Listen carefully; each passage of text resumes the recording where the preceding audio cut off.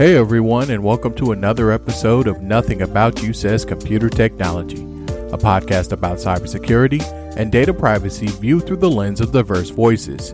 Today we'll be talking about cybersecurity in the news, and we also have some Protect Your Neck news. Next, we will discuss calls for the NSA to be given authority to monitor domestic internet traffic. And finally, we'll be handing out a cybersecurity award. I'm your host, Anthony, a cybersecurity, data privacy, and regulatory attorney based in Oklahoma City. While I am a lawyer, I am not your lawyer, and this podcast should not be considered legal advice. Instead, think of this as a conversation between two friends. But if you need legal advice, please find a local attorney that can help you. So let's turn our attention to some news stories. Our first story comes from Reuters. According to officials in Germany, the German federal parliament was targeted by a cyber attack. According to security sources, the attack affected 7 members of the federal parliament and 31 members of the regional parliament. Reuters is reporting that sources are claiming that the attack was carried out by a group called Ghostwriter, and that the Russian military intelligence could have been behind the attack. This isn't the first time that the German parliament was attacked. Last year, it was reported that Russia was likely responsible for a hack on the German parliament in 2015. Flagstar Bank, located in Michigan, was a victim of a data breach in January of this year. The bank has issued breach notification letters to customers and former customers, letting them know that their social security numbers, home addresses, full names, and phone numbers were lost. So what makes this story important? First, according to Vice, the bank did not publicly admit that social security numbers were taken in the ransomware attack when the bank published a disclosure about the attack.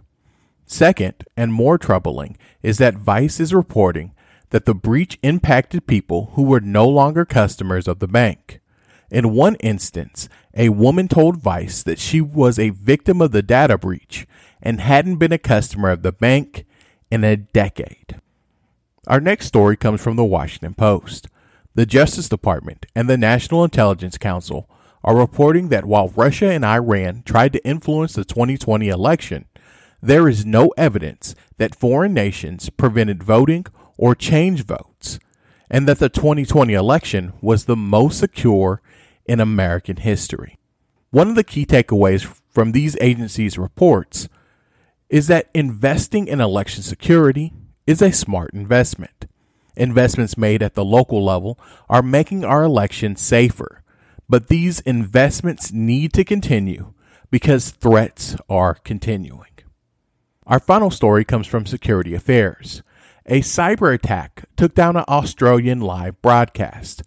Australian Channel 9 was a victim of a cyber attack. The attack disrupted the station, and it was unable to air its Sunday morning news. The station was also unable to air its 5 p.m. news. According to Channel 9, a ransomware attack brought down its network. While no one has claimed responsibility, some are suspecting Russian criminal hackers. We also have some Protect Your Neck news.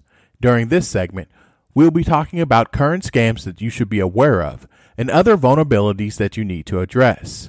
Think of this as Patch Tuesday and a cybersecurity incident report, all rolled into one.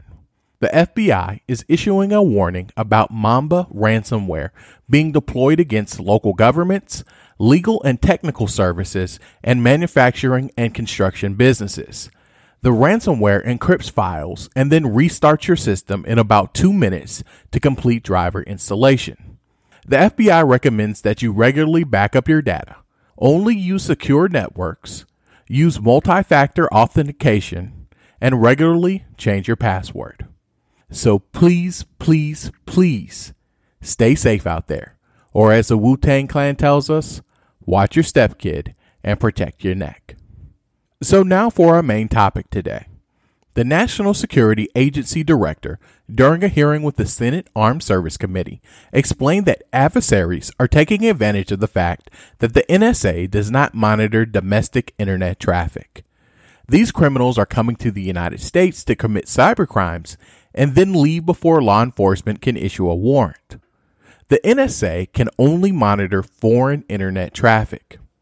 If other agencies want to monitor activity on the internet, they must go to court and get a warrant.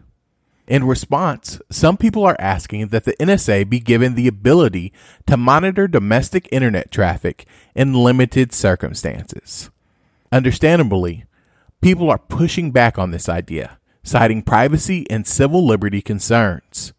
As the U.S. faces more and more highly publicized attacks, this conversation will continue. But it's imperative that we remember the importance of privacy and our constitutional rights. This is a conversation that we will continue to have and a story that we'll be keeping our eye on. Our final segment today is our Cybersecurity Awards. This week, I have one award that I want to hand out, and it's the Hustling Backwards Award. Hustling backwards is this idea where you are working against yourself and against your goals.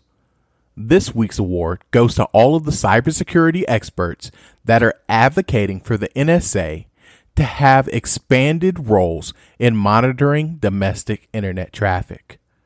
While this may seem like a good idea, once you give away any rights, you likely will never get them back. While the obligation to get a warrant may sound cumbersome, these protections are vital for our democracy.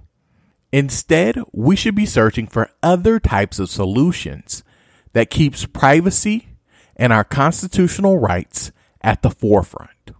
There should be no hustling backwards in 2021. Thank you so much for joining us today on Nothing About You Says to Computer Technology. Please subscribe, rate, and review us on iTunes, Stitcher, and Spotify. You can also visit the show's website at nothingaboutYou.com. I'm your host, Anthony, and I'll see you next week.